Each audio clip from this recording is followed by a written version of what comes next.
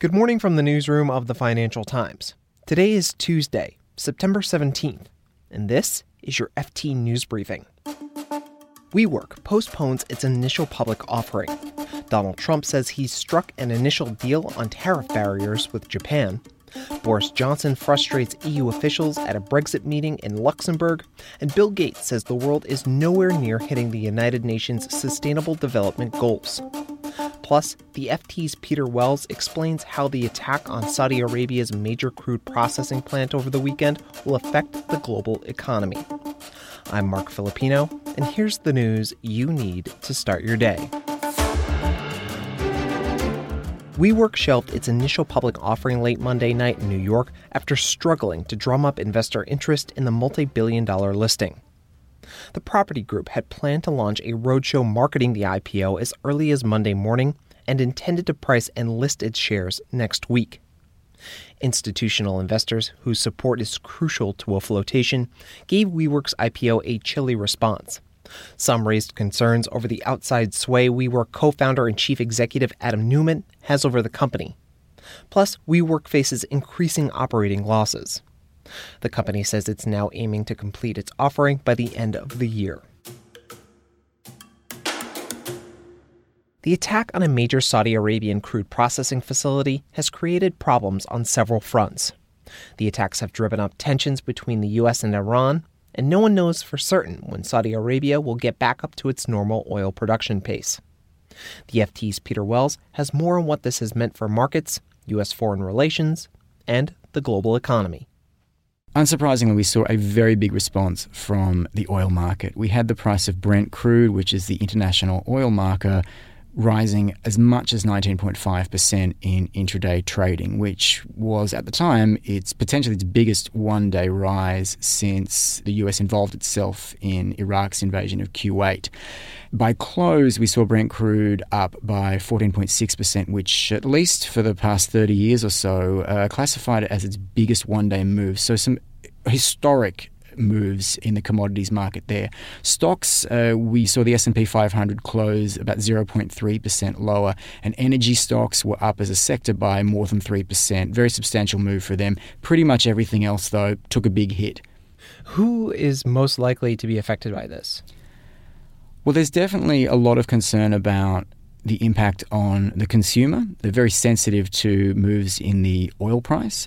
And of course, then we'd have to talk about, businesses that use oil and fuel a lot in their sort of production, which include things like airlines. I suppose by countries as well, we have this sort of issue about how independent are you in terms of oil production, in which case, the US does very well on the oil independence front. And some Asian countries, though, not so well. Japan, South Korea, for example, big importers of oil. And so they are much more exposed to substantial price movements like we've seen over the past 24 hours. Peter, you mentioned the US. What kind of effect would this have on the United States? The US is quite fortunate in the sense that it has a high level of energy independence. But that doesn't mean that there will be pockets of the economy that won't go without feeling an impact. Obviously, at the moment, there is the possibility or the question of whether or not you will see a sticker shock at the petrol pump and, how that would sort of affect consumer spending. And then there's also the corporate angle in terms of companies that rely on fuel very heavily as their main inputs. And I think probably in that category, we're talking about airlines, which are always seen as some of the most sensitive to oil price movements. And for a lot of them, if they don't hedge their fuel costs, it means that they're either going to have to, they're basically going to be left to eat higher prices. It's going to eat into their earnings, it's going to chew into their bottom line, or they're going to have to pass that on to the consumer. So that sort of really becomes the thing, is you're going to see lower corporate earnings, or else you will see companies attempt to pass on higher oil prices on the shelves, or, when you're buying a ticket at the airport or something. Peter, how long could the effects of this attack impact oil production? So right now we've seen a variety of estimates come out from analysts and Saudi Arabia about how long it might take to bring the production facilities back online. It's ranging from a few weeks to months, and then it's anybody's guess after that how long it takes. Obviously, the quicker that those facilities can be brought back on board, the willingness of other OPEC countries to release their supplies into the market and keep things stable is a good outcome. If it takes longer than that, that's not great. I think the other factor that has to be brought in here as well, does this lead to some sort of military response? We've already seen the White House on Monday saying that they are reasonably sure that Iran is behind the attacks. The question is, what sort of response does that elicit from the US, elicit from Europe? If it leads to military action, is it something that's going to end quickly, or is it something that is going to be more prolonged? And here are the rest of today's headlines. U.S. President Donald Trump says he has reached a, quote, initial deal on tariff barriers with Japan. Mr. Trump made the announcement in a statement to Congress on Monday night, but did not offer details.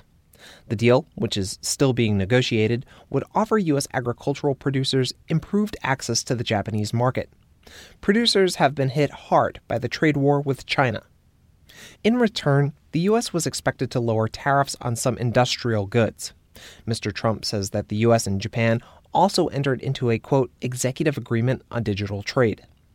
But there are some shortcomings. The deal doesn't include a broader agreement on service industries and many manufacturing goods. Plus, it was unclear whether the interim deal addresses the automotive sector, a sore point between the two countries.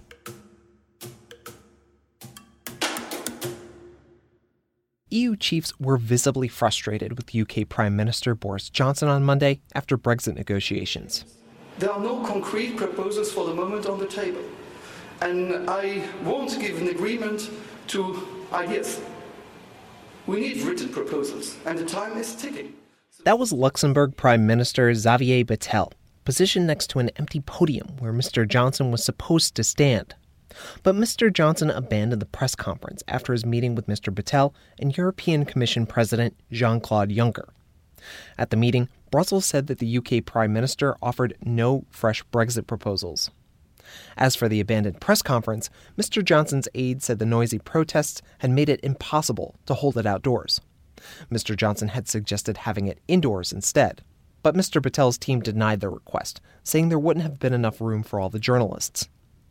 The scenario underlines the EU's mounting frustration at the gap between Mr. Johnson's claims of progress in the negotiations and the impasse over how to prevent a hard Irish border after Brexit. And Bill Gates says the world is nowhere near hitting the UN Sustainable Development Goals. If you benchmark it, the rate of progress against the goals the world has set, the Sustainable Development Goals, we're nowhere near improving fast enough to reach those goals. FT Moral Money reporter Billy Nauman sat down with Mr. Gates for an interview about the Gates Foundation's annual Goalkeepers Report, which measures progress towards the UN Sustainable Development Goals like ending poverty, ending hunger, and achieving gender equality. While Mr. Gates said that we're moving at too slow a pace to reach the UN's goals, the billionaire philanthropist is still optimistic. It's actually pretty stunning at both the country and the district level that progress is almost everywhere. We should note, the interview took place before the New Yorker reported that Mr. Gates had donated $2 million to the MIT Media Lab at the behest of convicted pedophile Jeffrey Epstein. Mr. Gates' representatives declined multiple requests for a follow-up interview. They did send a statement that rebutted the notion that the two men were further connected. You can read more on all of these stories at FT.com. And if you want to read more from the FT's interview with Bill Gates, subscribe to our Moral Money email newsletter. Today, we'll be following Israel's second election of the year as Benjamin Netanyahu makes another run at a fifth term as prime minister. And FedEx, which is considered a bellwether for the U.S. economy, is scheduled to report quarterly earnings. This has been your daily FT News Briefing. Make sure you check back tomorrow for the latest business news.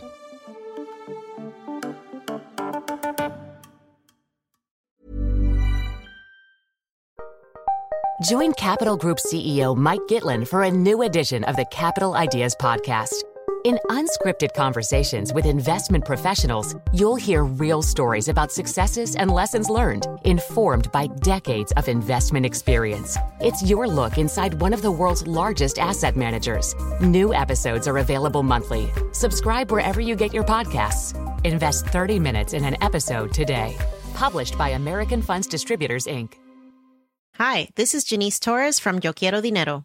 From a local business to a global corporation, partnering with Bank of America gives your operation access to exclusive digital tools, award-winning insights, and business solutions so powerful you'll make every move matter. Visit bankofamerica.com/banking for business to learn more. What would you like the power to do?